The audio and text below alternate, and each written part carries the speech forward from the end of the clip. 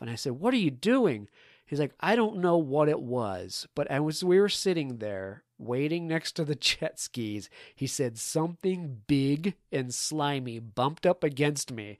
I don't know what it was, but I wasn't hanging out to find out." So it was like a cartoon, man. I'm surprised this guy didn't just run across the water all the way to the shoreline. It was hilarious.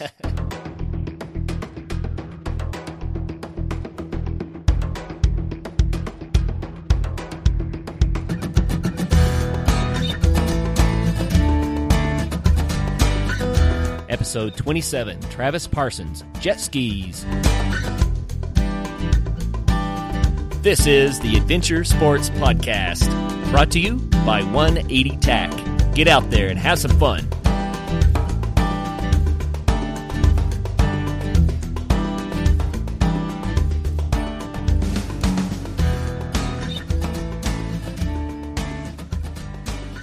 Welcome to the Adventure Sports Podcast. This is not just your host, Kurt Linville, this time. We also have Travis Parsons here. On some of the earlier shows, we explained that from time to time, we're going to interview each other, and that's so that you can get to know us, the host, a little bit better. And besides, it's a lot of fun to have us both on the same show. So, Travis, welcome to the program. Thanks. Good to be here. So, Travis grew up back east, primarily in Connecticut. He was born overseas. He grew up with a dad that was in the Navy, so there was a fair amount of travel early in life. But in Connecticut, he got involved in a lot of different adventure sports as a young man. We talked about motorcycles and how he got his start there on the last show that Travis was interviewed. If you have an interest in that, you can find it in previous episodes. But today, we want to talk about another adventure sport that Travis really enjoyed, and that was jet skiing. So, Travis, tell us a little bit about your jet ski background. So back when I lived on the East Coast, back in Connecticut, we had some jet skis and wave runners, and we would take those out to the Long Island Sound and ride them out there all day long. And I think you can probably tell that anything that has a throttle and an engine and wheels, or in this case a hull, is something I'm all about trying out. So we used to ride these things and have a blast out in the Sound, just motoring around, hitting some of the swells, and it was just a awesome way to spend a summer afternoon. Very cool. Why would you encourage people to try out? Let's expand this a little bit. I'm not going to just say jet ski. I'm not going to say wet bike. I'm not going to say ski-doo or wave runner. I'm going to say watercraft, powered watercraft. Why would you encourage people to try out the watercraft sports? Well, I think it's a good point. Any watercraft is awesome to be out there. Like I said, you're out on a hot summer day. There's no better way to go out and experience the water and be able to cool off and just have fun out there on the surface of a lake, or in this case, the ocean. I think getting into any kind of watercraft sport is great for people because they, just like motorcycling or a lot of other adventure sports or hobbies, it's just a great way to relax. You can spend the day out there in the sun and the water and enjoy time with your friends and family and just experience a whole new aspect of riding around on some sort of machinery, whether it be wave runners or jet skis or in a boat or even water skiing behind a boat.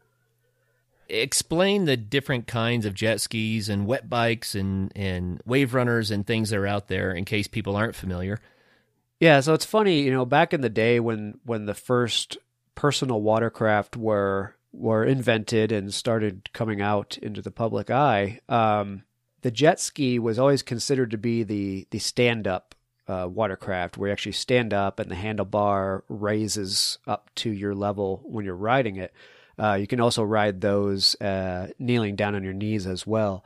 But they also had introduced what they called the wet bike, and I don't remember which company introduced it, but it was more of a motorcycle for water. You actually had a seat and handlebars, but instead of a front wheel, you had more of a kind of a tunneled skid that would hydroplane up on top of the water, and you rode the thing that way. And that didn't last very long. People really took to the actual jet ski where you stood up or kneeled down on it.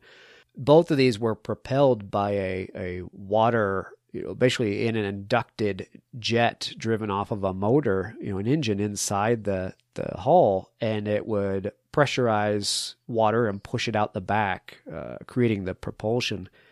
Well, the one that really ended up taking off out of the few personal watercraft that were available was the actual Wave Runner. And this is the one that we see today. It's the most common thing out there. It's the one where you sit down, you can have 2, even 3 people on the things sometimes, and they're larger and have bigger engines in them. I've seen them up to 1,800 cc's for the Wave Runners. And these are the ones that have really taken off. They're powerful enough to tow a skier behind. A lot of people you'll see towing tubers behind them, or a kneeboarder or wakeboarder behind them.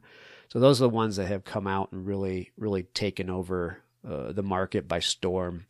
The jet ski and the wet bike kind of went the way of the three-wheeler back in the 80s, when they used to have the three-wheeler out before the four-wheelers really became prominent. The Wave Runner has done the same thing. So if you go down to a store or go down to rent something, you're probably going to end up seeing what we would call the Wave Runner as the option to get. Compare for us. So I'm hearing you say, okay, I've got this Wave Runner and I can tow people behind it. People can ski behind it. People can be on a tube behind it. You can sit on it and have fun. Contrast that with just a ski boat. Why would people want to have one of these Wave Runners instead of the standard boat that we were accustomed to seeing? Well, for starters, they can be quite a bit less expensive than an actual ski boat, for sure. Cheaper to maintain, cheaper to insure. They're not as powerful, of course, but they're much more compact way of having the same fun for similar sports. You can put a couple of these on a trailer. If you have 2 or 3, you can have trailers that will tow a few around for various family members. They're a lot easier to store, of course, and they're just an absolute blast, where you can just run around at speed with a ski boat. You can take a Wave Runner and actually do some more stunting, so to speak, jumps over waves with them, and just really make it your own personal ride. Instead of just being a passenger, you become a part of the machine, similar to other ride-on devices, motorcycles, ATVs, and the like. I think it's funny, too. You think if everyone gets in the ski boat and they go out, well, obviously that's a lot of fun. But if you have 2 or 3 Wave Runners, then everybody's in control. Everyone's driving at once, and you get to the situations where you can race a little bit, or one person does some sort of a stunt and someone else says, oh, I got to try that. Or I can see how it gets people more involved instead of just sitting in the boat. Yeah, exactly. You end up playing follow the leader, or one person decides they want to go check out the cool little cove over there, and everybody else follows him over there to check it out. And they're making their waves in there and experimenting and exploring different places. So everybody likes to be the own pilot of their own device, so these allow you to do that. It's cool. All right, well, tell us a story about an amazing experience that you had that kind of got you hooked on these things. So back when I lived in Connecticut, I had never been on a jet ski, Wave Runner, anything like that. We always rode our motorcycles and whatnot. So my buddy's cousin says, hey, I have these, he actually had a Wave Runner and a jet ski at the time. He said, if you guys want to borrow them, go ahead and take them out. So of course we jumped at the chance and hauled them down to the Long Island Sound and dropped them in and went tooling around. And it was a really nice day. But there were decent swells out there. And I would say these swells were a good 8 feet probably. And having a motorcycle background, I would look at an 8-foot jump, and consider hitting it on my motorcycle or an ATV. But one thing you have to consider is how the landing is going to be, because you're going to hit dirt, and it's going to be a pretty rough landing. Well, that was the mindset that I had going into hitting some of these swells, and I was watching my buddy hit him, and I thought, okay, he's doing it, so I'll go ahead and hit him. So, you gas it up and you ramp it up and you hit this big 8-foot swell and you launch into the air, and your first thought is, oh man, this is going to hurt. It's going to be punishing when I come down. But the coolest thing about these machines is when you're in water and you land from that high up, you think it's going to hurt, but it's almost like somebody reaches out with a hand and just gently guides you down into the water for your landing, and you can take off and hit the next one. So it was really the most surprising part about it is you can launch with that much air, yet come down and not slam down. You just gently, land into the plush water and hit the next one and then hit the next one. It's a blast. It's completely tiring. It'll wipe you out. But it's an absolute blast. I hope anybody that gets a chance to ride one goes out and takes that opportunity. Go rent them if you can. They're awesome. What happens if you fall off the thing?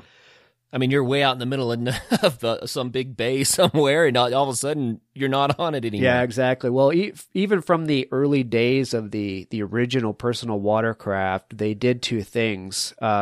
They designed them so that, one, when you come off of it, you're tethered to a cord. It's a kill cord.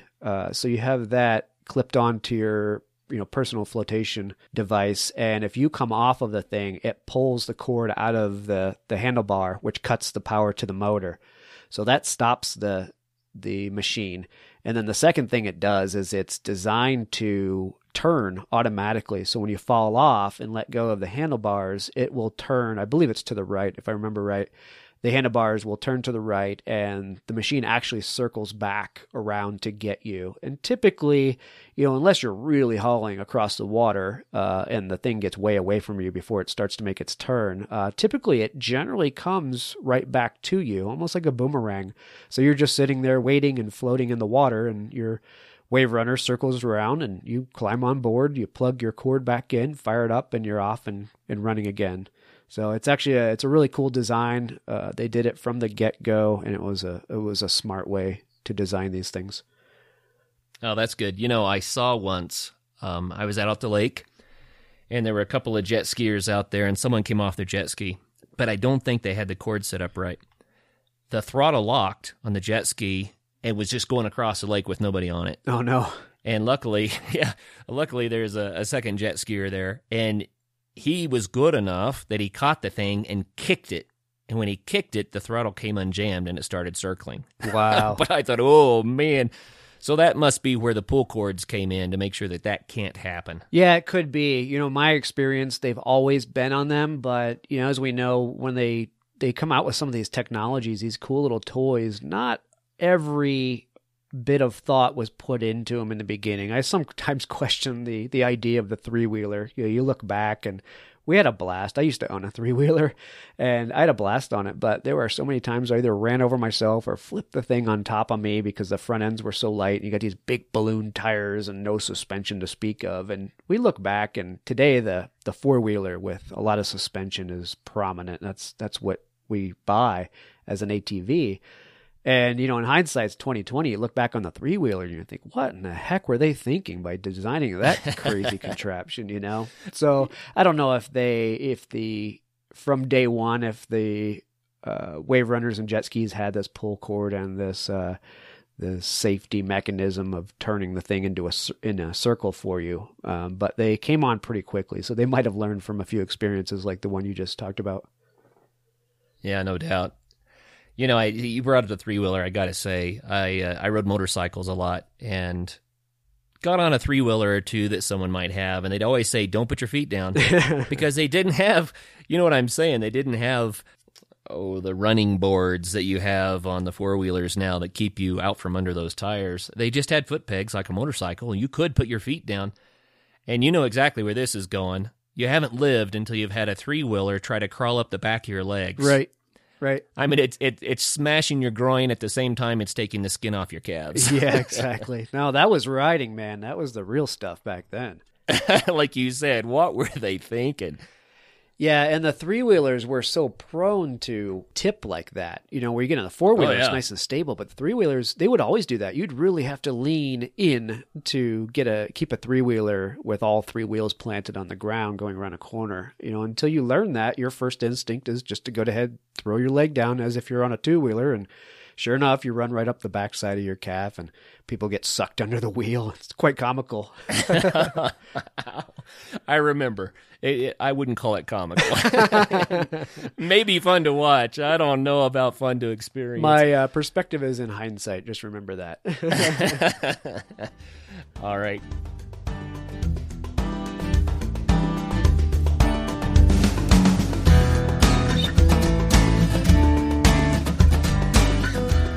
The Kindness Diaries, the new book by Leon Logothetis, the global adventurer, motivational speaker, and philanthropist, is now available.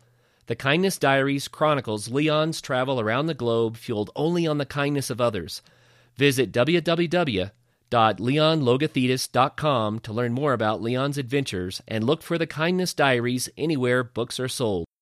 Neil Bailey, motojournalist, world traveler, and star of Neil Bailey Rides, founded Wellspring International Outreach in 2008 to help the abandoned children in Peru and throughout the world. Follow Neil's two-wheeled adventure travels at www.neilbaileyrides.com and his altruistic adventures at www.wellspring-outreach.org. Wellspring International Outreach is a 501c3 charity that needs your help to continue its work. Please consider a donation. Hi, this is Kelly Coker with Vela Adventures, and you're listening to the Adventure Sports Podcast.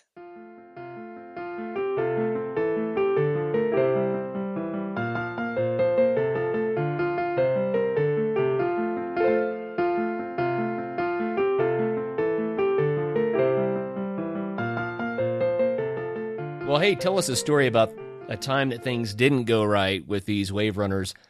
What did you learn? How did you manage? What are some of the pitfalls with these things? Yeah, so I think one of the reasons why the actual Wave Runner came to fruition and became the popular choice of watercraft is because now again, remember the Wave Runner is the one where you sit down on and you can have a passenger or two on it. It's a much more stable machine. Well, I think they came to fruition because the jet skis were actually pretty difficult to ride. The easiest way to ride them was on your knees, just kneeling down and your feet kind of trailing behind you a little bit. But if you wanted to do any neat stunts, you needed to learn how to ride it standing up. And, a jet ski, the original jet skis were really only probably maybe 24 inches wide. Something like that. So your sense of balance is not so good. It's a very unstable device until you really get a feel for it. My bad experience with one of the jet skis was breaking a rib, and which sounds really weird if you're in water. You're thinking, how do you break a rib? And I didn't hit it on the actual machine. But what had happened is I went to explore a cove out into some lily pads, and not thinking too much about it, was actually a fairly shallow cove, which wasn't a big deal for the jet ski because their draft is only a few inches. So it wasn't too shallow for the machine. But what had happened is I tore into that cove and took a sharp turn, and I just lost my balance. The problem was when I turned, I fell into my own wake. So the jet ski had carved out the water, making the water shallower, if you will, because I fell into my actual wake. And so the ground or the mud was that much closer, and I fell into that mud and caught my rib down on the mud itself, and busted a rib that way. And it really surprised me. It took me off guard because other than smacking your face on the actual, the material or the metal or the plastic of the jet ski, you wouldn't think you could get hurt too much, but I did. Down in shallow water, I busted a rib falling off of one of these things, and that laid me up for a little while for riding jet skis. But yeah, you think you got to be careful with them for that. A lot of people, of course, you hear accidents where people, because there's all these little wave runners, jet skis running around each other, they end up running into each other, running in the path of a boat. A lot of people will, follow boats and jump their wake and whatnot, which is fine. But if you're not aware of your surroundings, you can end up, bashing into each other. But what I had learned is careful running around in shallow water, especially on one of the stand-up jet skis, because their balance is so little. And I learned my lesson by breaking a rib and doing it. Ugh, that doesn't sound fun. I think it is fairly common. I went to a place where they rented these things out, and there were probably, I'm going to say 5 of these. These were, the wave runners, but they would rent out about 5 at a time, and they'd say, okay, don't go beyond that buoy or beyond that point, stay in this general area. And so everyone's out there trying to have fun. Well, first of all, people are renting these things. That doesn't mean they have experience. That means they're trying it, right? Right. And second of all, we're in a limited area, and there are 5 of them. Well, everyone's going in circles and seeing how it feels to go fast or slow or turn or what have you. And I I had a blast, first of all. It was a lot of fun with my motorcycle background, and also because I'd just been in water for my whole life. It just felt really natural. So one of my favorite things to do was to get it up to top speed and then cut the throttle, but while I was still going top speed, turn the handlebars as far as they would go and then hit the throttle. And what would happen is it would put it into a tailspin, and then it would stand up on end and point up at the sky. But what that also meant is that I was going from top speed to almost a direct stop immediately. And if someone was behind me, I mean, think about that for a minute. And sure enough, I didn't get hit, but one of the gals did slam into somebody and wrecked the Wave Runner and had to pay for repairs. And, oh, no. You know, those things could happen because it can be chaos when you get a whole lot of these in one area. So I guess it makes sense if you have multiple machines out there that everyone's well instructed on how to watch out for each other and stay out of each other's way. Yeah, and that rings true for a lot of these sports. You know, like we've talked before, I do a lot of dirt bike riding, and some of the areas that I'm out riding out in the national forest, there are rental outfits out there renting ATVs and side-by-sides to people. And I think that's great. I recommend anybody doing that to get the experience. But one of the scariest things I come across is somebody that's just tearing down the trail, and it's their first time on an ATV or in a side-by-side, and they don't really know the trail etiquette. And, you know, you come across them in a corner and they're just tearing through there, and they don't give you the sign, you know, whether they're the only one or give you a sign that there's 2 or 3 behind them, that type of stuff. So it is a little nerve-wracking when the rental folks get out there because they're not used to it. It's not what they do, you know, on a daily basis as a hobby. But it's the same thing with the Wave Runners. You just have to be open to good instruction and keep a level head about it, or you might get into certain binds that you don't want to be in.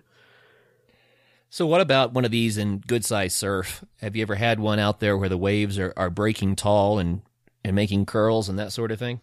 Yeah, not so much curls like surf type waves. I've ridden them in the ocean, out in the open ocean, at least along Island Sound, but not up near a beach where there were breaking waves like that. But just goes back to what I said about hitting those 8-foot swells. You know, the experience of being able to launch off a swell like that and just catch so much air and come down into a cushion of cotton, it feels like, and keep going. It's an absolute blast. I think something that would make me a little nervous in the ocean, and people that are more familiar with saltwater would probably laugh at me a little bit, but you have a machine that can take you way out there. And what happens if you have a mechanical failure? I mean, how do you get back?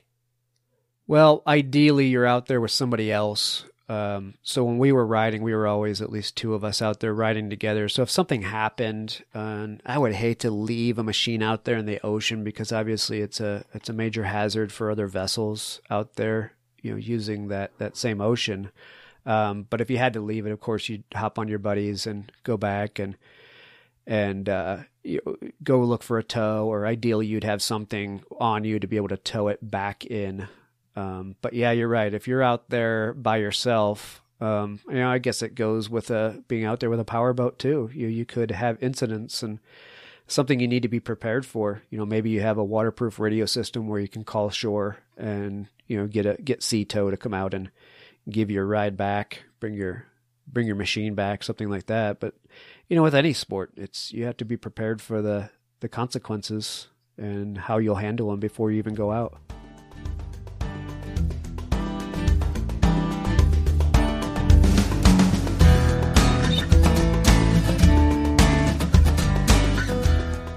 Who would sell nearly everything they own, then pack up and travel for 3 years around the world alone on a motorcycle? Alan Carl did. Pick up his new book, Forks, A Quest for Culture, Cuisine, and Connection. An adventure that will awaken your senses and inspire your spirit. Explore 35 countries on 5 continents with stories of connection and culture, more than 700 stunning photos, flavors, and food. Visit forksthebook.com and use promo code 180TACK to get $9 off through April 15th, 2015. Hey guys, thanks for listening to the Adventure Sports Podcast. Will you help us spread the word about the show?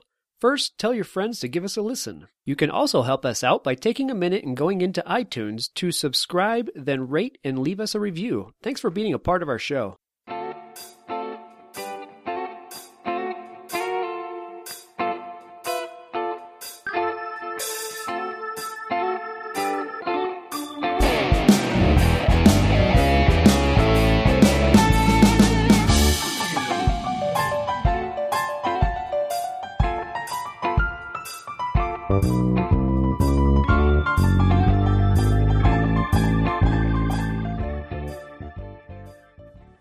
You know, this is only a vaguely related story, but I'm going to tell it. It's a time that things didn't go right story.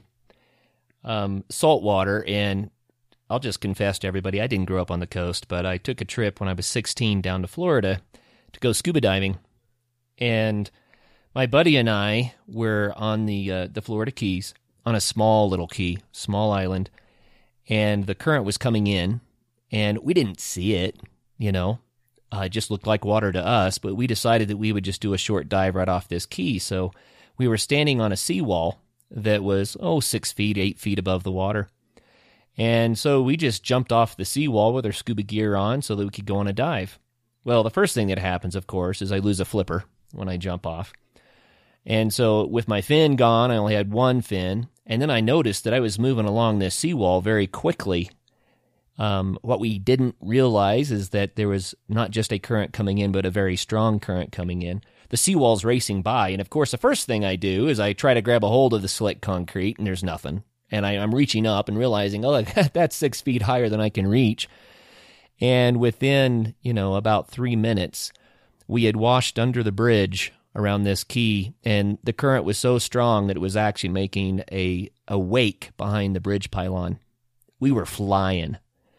And I saw ahead of me the Gulf of Mexico, just open water as far as the eye could see. And there's no end in sight.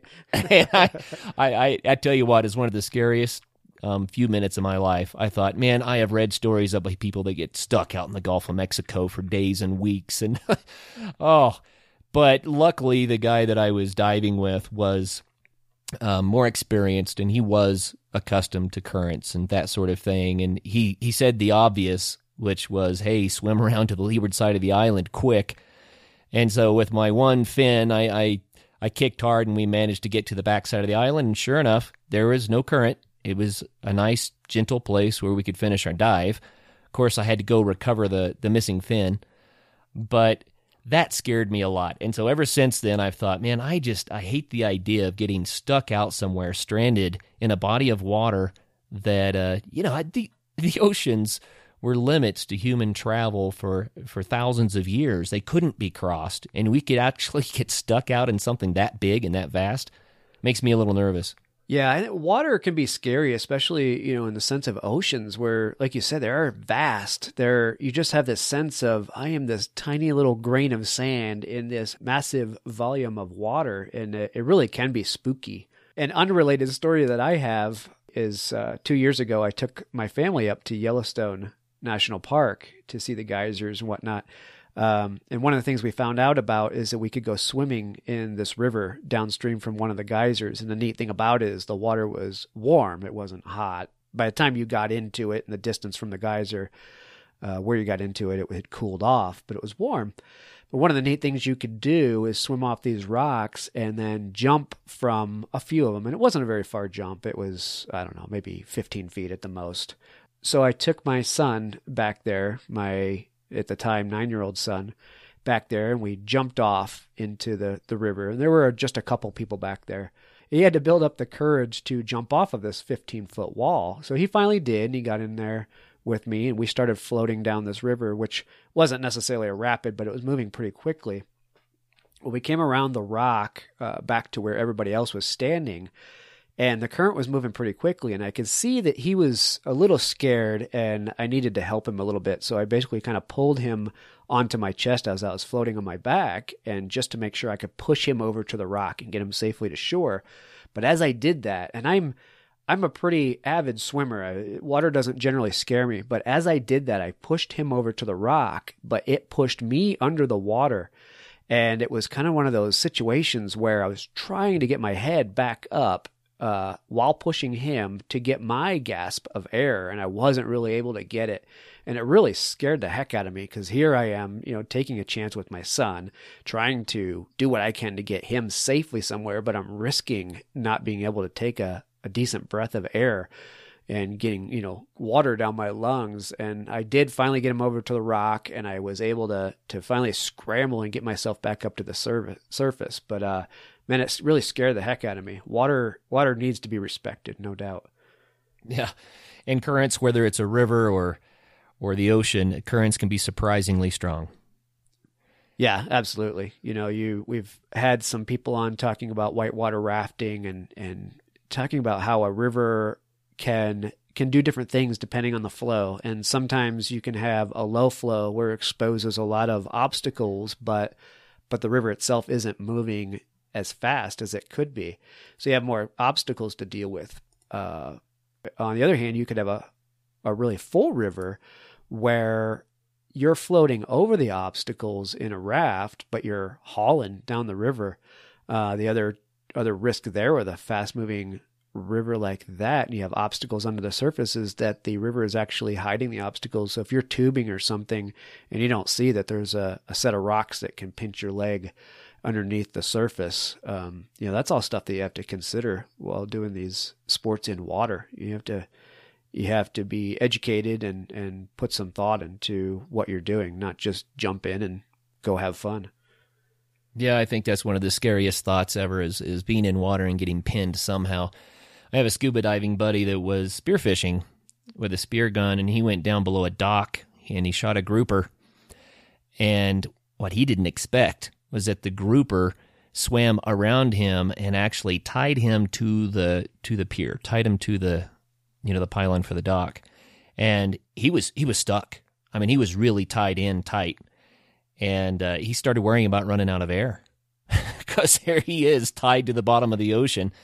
And he managed to untangle himself and get back up. But he used that story as a reason to tell me, never, ever, ever dive without a knife.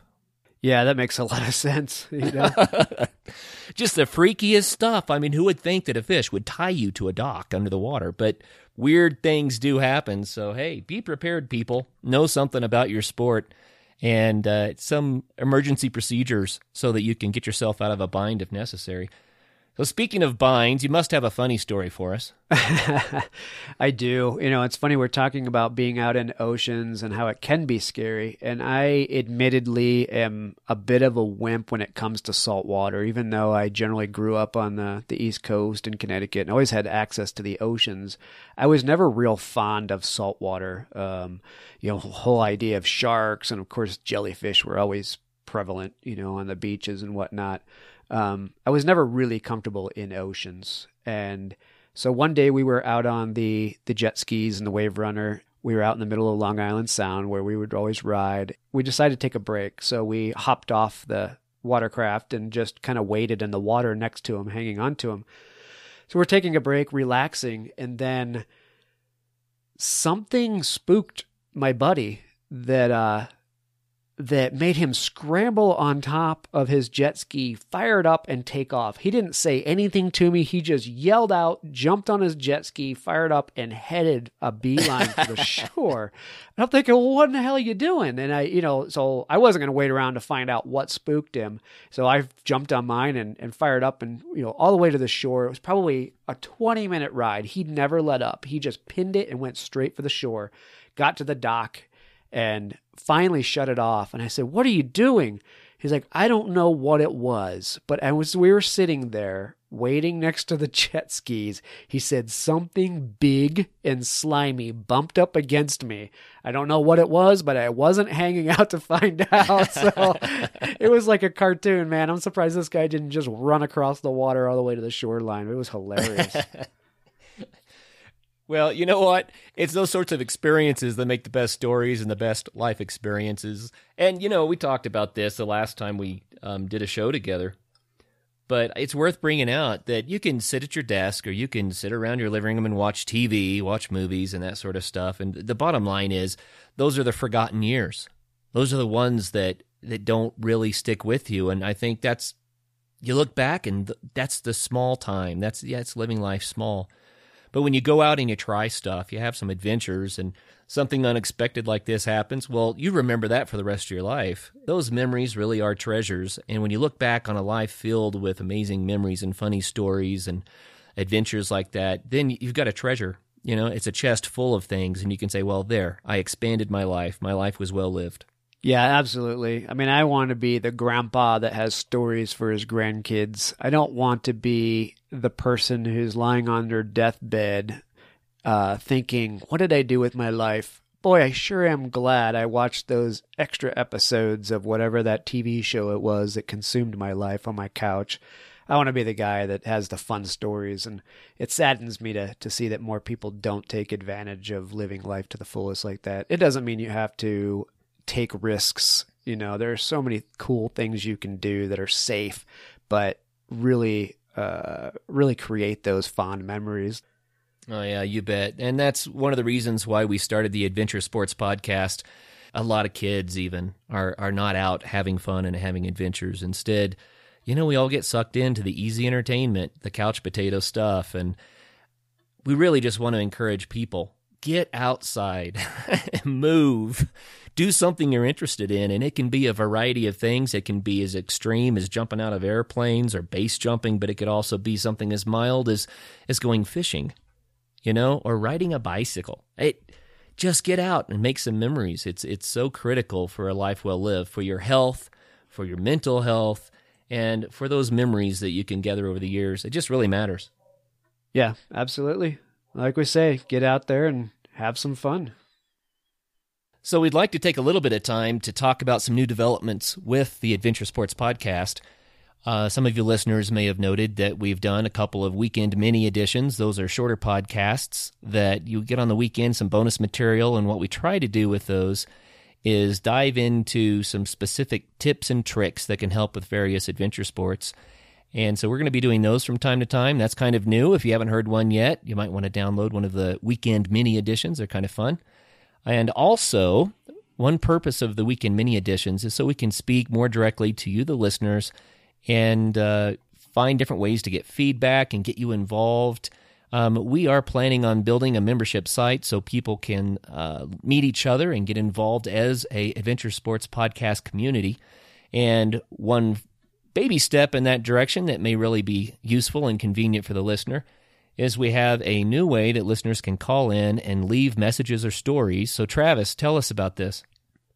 Yeah, so I think this is a really neat idea, and I'm hoping a lot of people will take advantage of it.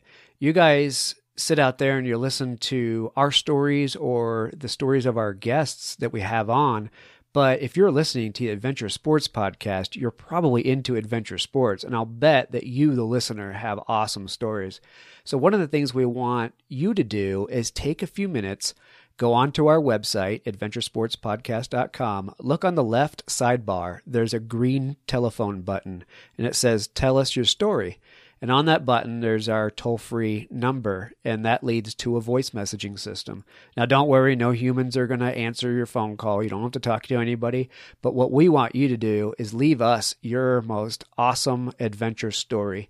Don't forget to leave your name and some contact information, whether it be a phone number or email, because what we'd love to be able to do, with your permission, is continue with this weekend mini-series and put out our listener stories over the weekends from time to time, and we'll compile a few stories per episode, and that gives you a chance to be the podcaster. It gives you a chance to be the guest, and we want you to tell the most incredible story about your adventure, whatever it may be. Just remember, it's a clean podcast, so any swear words will have to be bleeped out anyway, so don't bother.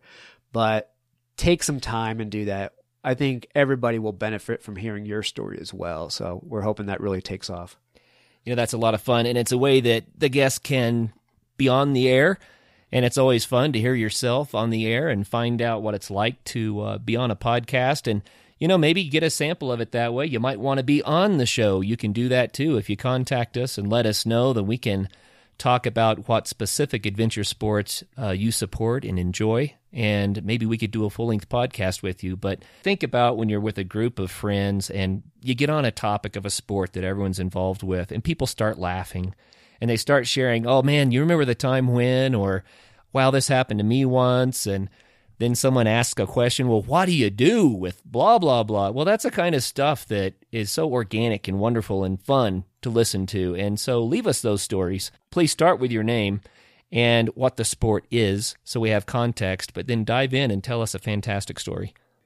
Right. And one thing to remember is it is a 10-minute limit, so hopefully you can get your story in 10 minutes. And another idea for a recording would be if you conference called your buddy in, if you guys wanted to tell a story together, just like a couple of podcast hosts, conference call in and call that number and take time, telling the story between the two of you. I think it would be a fantastic addition to the podcast, and we would love to hear them.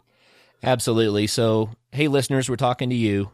Get involved. We'd like to meet you. We want to hear from you. Contact us. Leave these stories. As the community builds up, I know that it's just going to be a lot of fun for everyone. So, Travis, anything else? No, I think we about covered it. It was a fun little episode, and from time to time, we'll dig into a little bit of our experiences in adventure sports. Hopefully you guys enjoy them. Well, this has been another Adventure Sports podcast, and I don't know about you, but I enjoyed it. And until the next show, get out there and have some fun.